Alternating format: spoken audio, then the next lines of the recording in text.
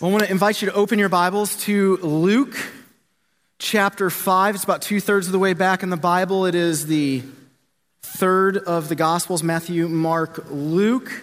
Chapter 5, verse 17. If you don't have a Bible with you, there are Bibles in the seat back in front of you that you can pull that out and follow along today. If you're using one of those Bibles in the seat rack in front of you, Luke chapter 5, verse 17 is on page 719. If you don't own a Bible, take that home with you. We want everybody to have a copy of God's Word. It's that important. So I am excited to dig into God's Word with you this morning. We are going to get going right away. While you're finding Luke chapter 5, 17, to bring us all up to speed, we're in a series in the Gospel of Luke, and we've been looking at different stories from the life of Jesus. Jesus has now been in ministry for about a year. He's been traveling throughout Israel teaching, and accompanying this powerful teaching were miraculous healings.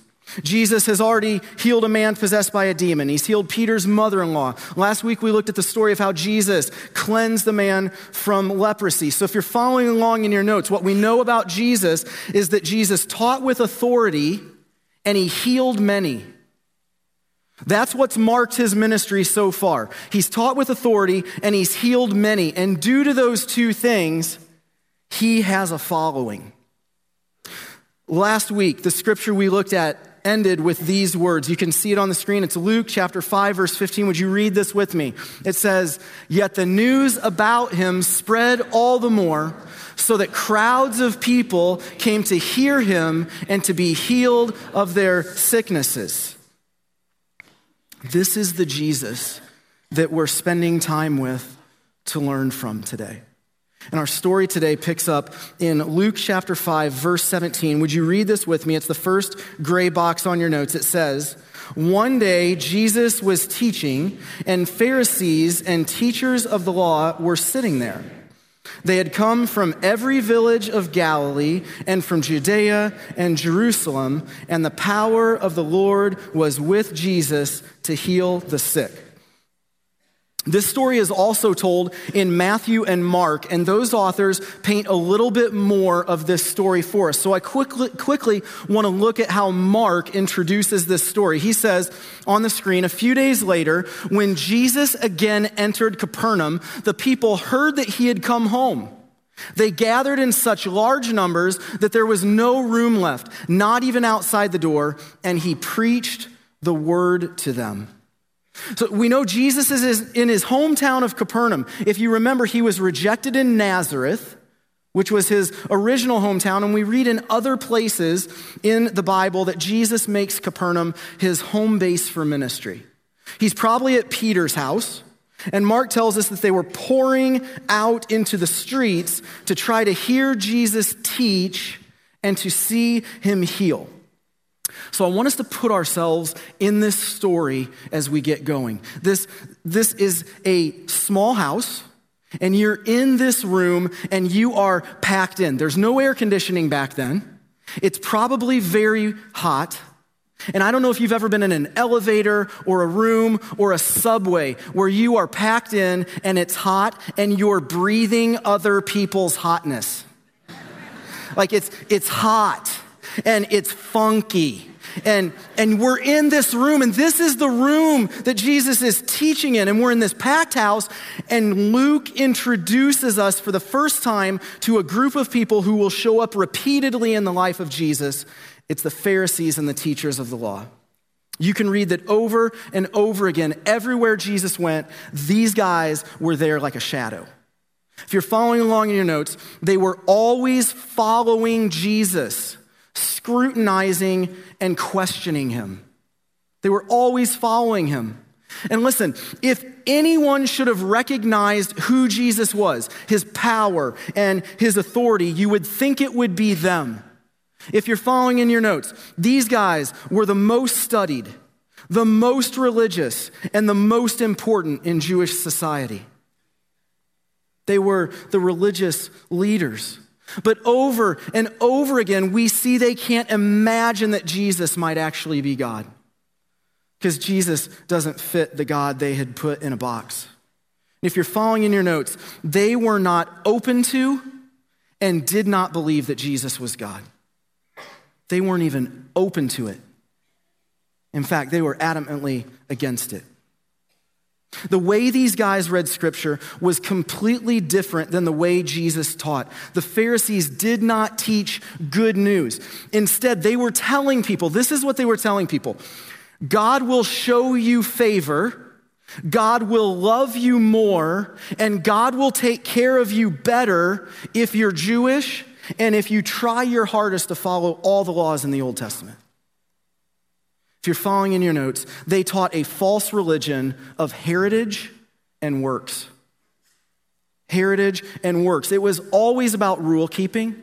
It was always about outward appearances. It was always about earning God's love.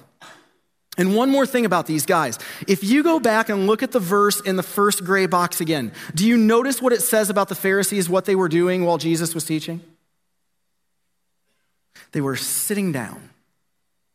Several weeks ago, Pastor Jeff told us how when a rabbi taught, the teacher would sit and everyone else would stand out of respect. So they're in the front row, not in their own home, not in their hometown.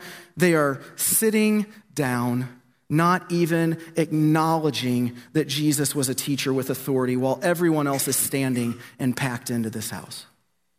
The arrogance of these guys. So we have this setting, right? And we can feel some tension in the room. And we're told, continuing in verse 18 and 19, if you're following along in your Bibles, some men came carrying a paralyzed man on a mat and tried to take him into the house to lay him before Jesus.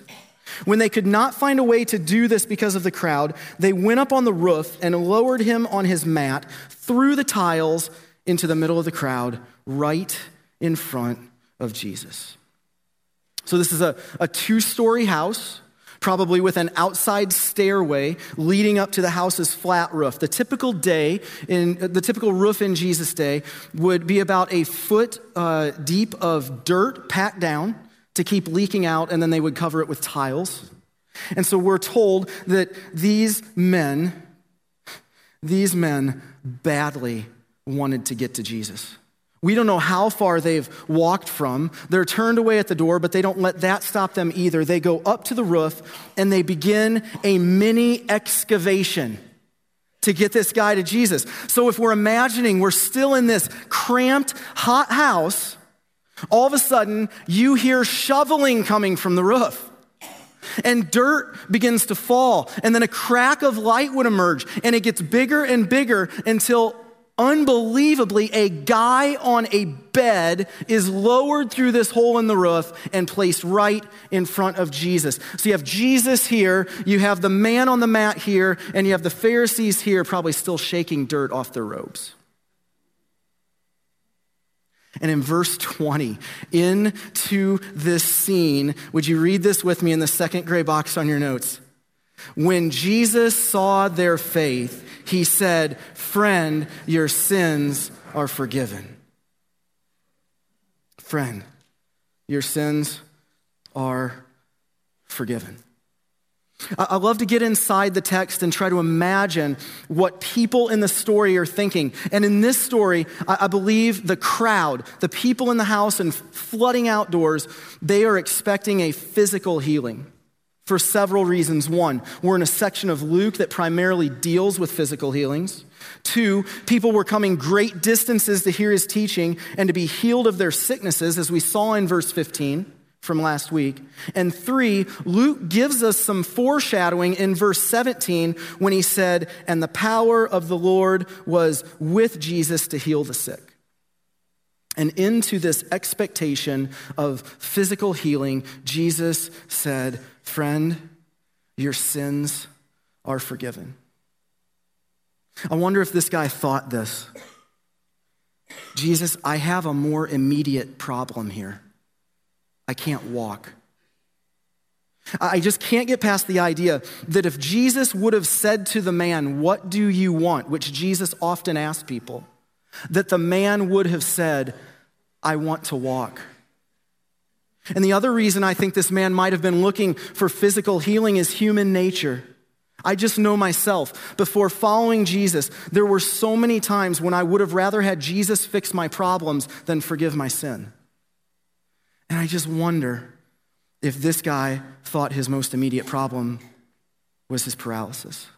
And Jesus, by forgiving the man's sin first, is saying, you think you know the main problem of your life, but you don't.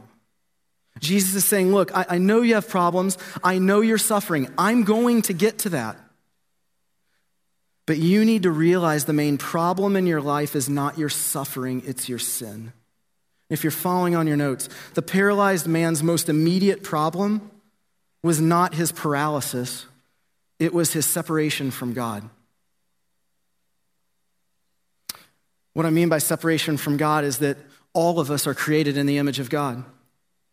All of us. We're created by God in his image for a relationship with God. He wants to be with us. But all of us have made decisions where we've put ourselves first and God somewhere behind. And that is called sin. And whether we've sinned 1,000 times or one time, we are separated from God because a holy, perfect God cannot be in the presence of sin. And the bad news, gets even worse, is there's nothing we can do to make that relationship right again. We can't be good enough or try hard enough or come to church enough or read the Bible enough or give enough money away. We can't do it. That's what the Pharisees taught. We could earn it. We can't. But the good news, the gospel of Jesus, is that in his life, death, and resurrection, for those who turn from their sin and turn to God, we are completely forgiven and we are made right with God again. That is the good news, the gospel of Jesus. Your identity is now found in Christ. And if you're following in your notes, that's why the healing of forgiveness of sin, which is the gospel, is God's greatest gift because it meets our greatest need. It's his greatest gift because it meets our greatest need. We have one most immediate problem. And Jesus, by addressing the spiritual healing before the physical healing, makes this crystal clear. I want to address one other thing really quick. It deserves to be spoken into. If you notice, when Jesus forgave this guy, he didn't ask for forgiveness. That just struck me as a bit awkward. And I've heard this taught, it was the faith of the friends that saved this guy. The only problem with that is that we don't see anywhere else in Scripture the faith of someone else saving us. It's our own acknowledgement of sin and that Jesus is Savior and Lord. So if everywhere else in Scripture it's taught that it's personal faith that saves, then something else has got to be going on here. And here's what I think it is. We know the man had to have faith because Jesus looked at him and said he saw his faith before he forgave his sin. So there's some mystery. But the paralyzed man came to Jesus with an openness that Jesus could give him what he needed, even if he didn't realize the full extent of what he needed. He trusted Jesus. And that's us. That's me. Anytime we come to Jesus, we don't understand the full extent of what we need. We just come to him, trusting that he can give us what we need. I think this is why Jesus says faith as small as a mustard seed can move mountains. This man came with open hands, humbly trusting Jesus could help him. And if you're following in your notes, what's happening here is Luke compares the faithlessness of the Pharisees with the faith of the men. The faithlessness of the Pharisees and the faith of the men. Pharisees were tight-fisted. They weren't even open to the idea that Jesus could help them. And this paralyzed man knew Jesus could help his need. If we go back to the story in verse 21, Jesus has just forgiven the man, right? Verse 21 says, the Pharisees and the teachers of the law began thinking to themselves, who is this fellow who speaks blasphemy? Who can forgive sins but God alone? Jesus knew what they were thinking and asked, why are you thinking these things in your hearts? Which is easier to say, your sins are forgiven, or to say, get up and walk? But I want you to know that the Son of Man has authority on earth to forgive sins. Jesus just threw down the gauntlet. He just threw down with the Pharisees. So far in the Gospel of Luke, we have seen that Jesus has authority over diseases and disciples, disasters, demons, leprosy, fevers, paralysis. Now, Jesus doesn't just heal physically, he heals spiritually. Just like the story gives us the first glimpse of the Pharisees, this is the first time in Luke where Jesus forgives sin.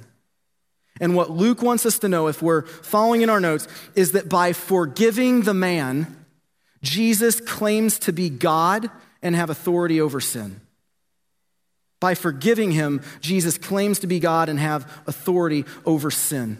And the Pharisees knew that only God could forgive sin. And they knew who Jesus was claiming to be. You notice what Jesus calls himself in verse 24? Son of Man. You might remember that from last summer in the Daniel series. This was Jesus' favorite title for himself. It's a majestic title and a claim to deity. People will tell you that Jesus never claimed to be God. He did. Every time he called himself the Son of Man, he was claiming to be God. 25 times in Luke, 83 times in all four Gospels. Jesus claimed to be God, and from the Pharisees' perspective, this pronouncement was blatant blasphemy because only God can forgive sin. And Jesus was claiming to be God.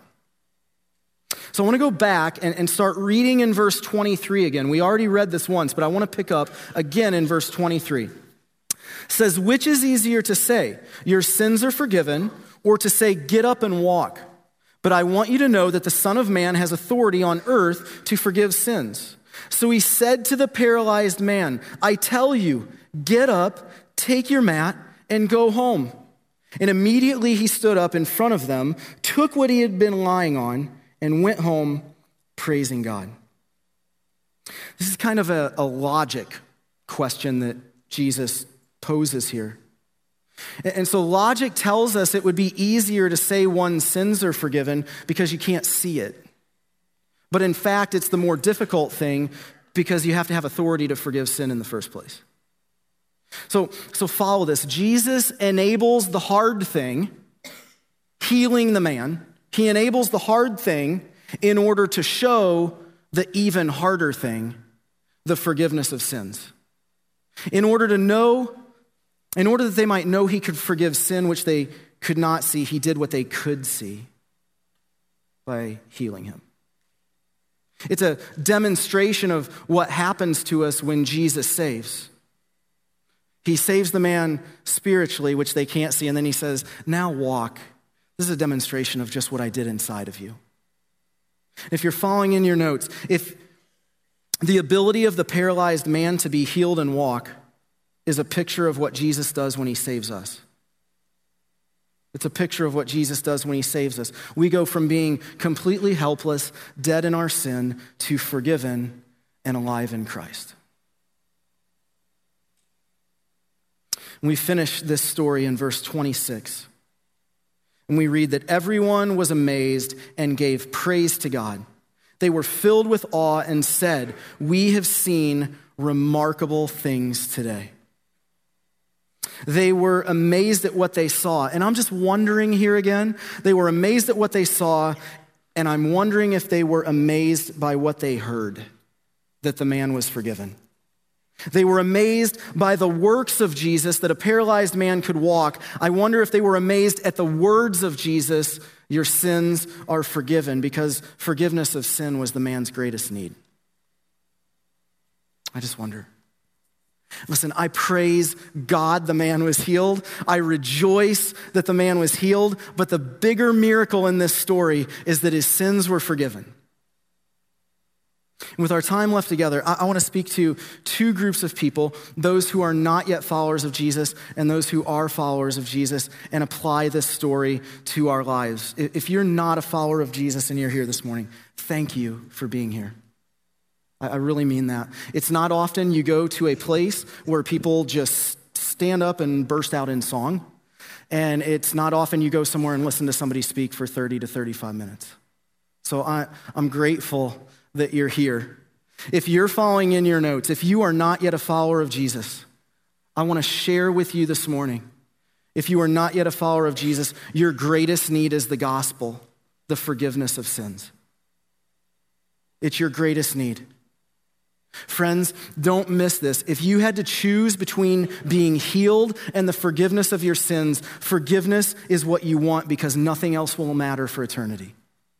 We don't stand here and we don't say, trust in Christ and your cancer will be gone. We don't say, trust in Christ and you will get the job you want. We don't say, trust in Christ and you'll find success in a month or all of your money problems will be provided for. It's not true. It's prosperity gospel. It's false teaching, and it's actually bad news. It's temporary and fleeting, and there is better news than that. And the better news is trust in Jesus and you will be made right before God. And the deepest need of your heart will be met in the forgiveness of your sins, and you'll be reconciled to God forever. That's much better news. It's much better news. Friends, Jesus didn't come to save us from this life. He came to save us from death. He didn't come to fix our problems. He loves us so much, he did something even better. He died on the cross to forgive your sins and free you from separation with God. That's the good news. But let me balance that out. Because if you're still trying to figure out who this Jesus is and if I can put my trust in him, I want you to know this. Frequently, God does do things in our lives that are miraculous. Sometimes he heals us of our diseases. We have people in this church who have been healed from a disease or an affliction or relational strife. James 5 says we pray for that. And we have elders available after the services to pray for that anytime. We pray for people walking through very difficult challenges, and we've seen God do wonderful things. So that is good. But that should not be our motivating factor for why we come to Jesus. We have a more immediate need, and it's the forgiveness of sins. And so today, if you've been trying to fill your life with things that leave you empty, if you've been trying to meet your needs with everything under the sun and nothing leaves you with any satisfaction, it's because a relationship with Jesus is the only thing that can meet your most immediate need and provide eternal satisfaction. Today can be the day that happens. It can be the day where you say, I recognize my most immediate need is trusting Christ. You can do that. I want to talk to followers of Jesus here. And if you're not yet a follower of Jesus, I invite you to listen into this. Lean in, because I want you to know what happens once you become a follower of Jesus and the good news for us. If you're following in your notes, if you're a follower of Jesus, your greatest need is the gospel. Your greatest need is the gospel. It's to remember who God is and your identity in Christ, that you are forgiven. You see, the gospel doesn't simply rescue us from the past and rescue us for the future. It rescues us in the present and frees us from things like being enslaved to fear, insecurity, anger, self-reliance, pride on one end, and self-hatred on the other. And what I'm learning is it is so easy to forget who God is and what he has done for us and our identity in him. We spent all last fall talking about this in the book of Ephesians because it is so important. And what I'm learning about myself is there's two ways that I notice that I'm forgetting God, that I'm forgetting the gospel. And maybe you can resonate with these. The first is in my prayers. My prayer life gives it away. When I'm forgetting who God is and what he's done for me, when I forget the gospel, I spend very little time thanking him for who he is. I don't adore him at all. I spend very little time confessing my sin so that nothing's messing up our relationship. Instead, I find myself going straight to asking God, to providing for my needs the way I think they needed to be provided for. And here's what happens. This is the bad news for me. If God doesn't answer my prayers the way I want him to answer them and the way I think he should, I get mad at him and I begin questioning his character and his goodness. And that is a trigger for me that I have forgotten the good news. It's in those moments the Holy Spirit reveals to me that I'm more interested in what God can do for me than a relationship with him. And it's in those moments, and I'll admit there are still days where I love God for what he can give me more than who he is. And I need to remember the gospel. It's my most immediate need. It's our most immediate need. Sarah and I have been in the adoption process for nearly 5 years, and I can't think of many days that have gone by where we haven't prayed for our son in Ethiopia. And it's been one hang up after another and slow down after another. And we're getting really close to traveling, probably within a month, to go get our son.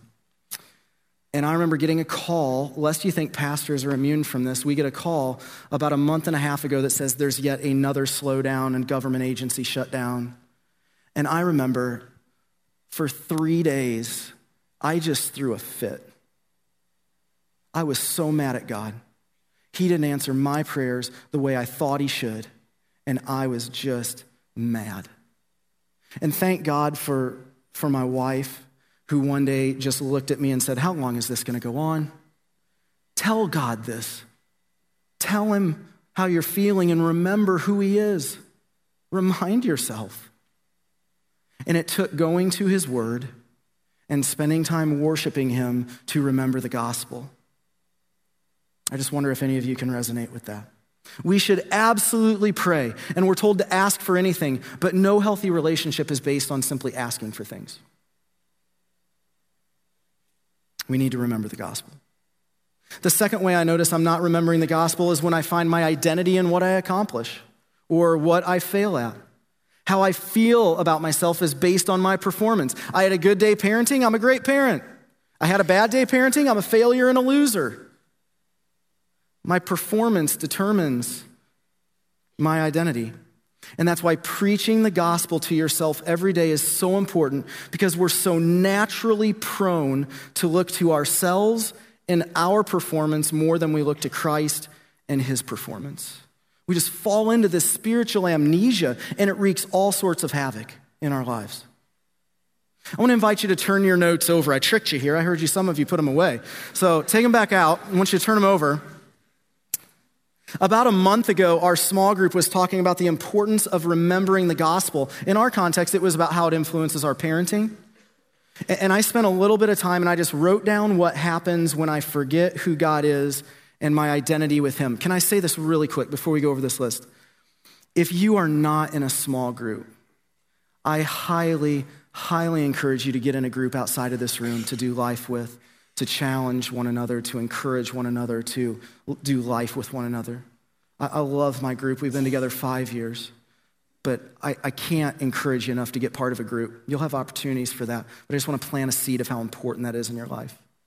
So I wrote this for our group, and we went over it, and we were just going through this, what happens when I forget, and the havoc that it causes in our lives. And so I wrote, when I forget God's wisdom, I worry. When I forget God's sovereignty, I get anxious. When I forget that God is in control, I try to grasp at things instead of trust him. When I forget God's grace, a gift given freely to me, I think I can earn God's love by how hard I work for him. When I forget God's grace, I think he owes me.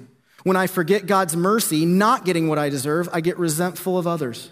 When I forget God's forgiveness, I don't forgive others. When I forget God's patience with me, I get impatient towards my kids, wife, and others. When I forget God's goodness, I think he's holding out on me. When I forget God's love, I don't love others the way he wants me to. When I forget God's kindness, I view him as a big brother waiting to hammer me. When I forget how God disciplines me, I discipline my children inappropriately and use power, manipulation, fear, guilt, and shame to get them to do what I want. When I forget God doesn't hold my sin over my head, I hold on to grudges. When I forget that only God satisfies, I turn to idols. When I forget God's faithfulness in the past, I don't think he wants to answer my prayers or wants to be involved in my life right now.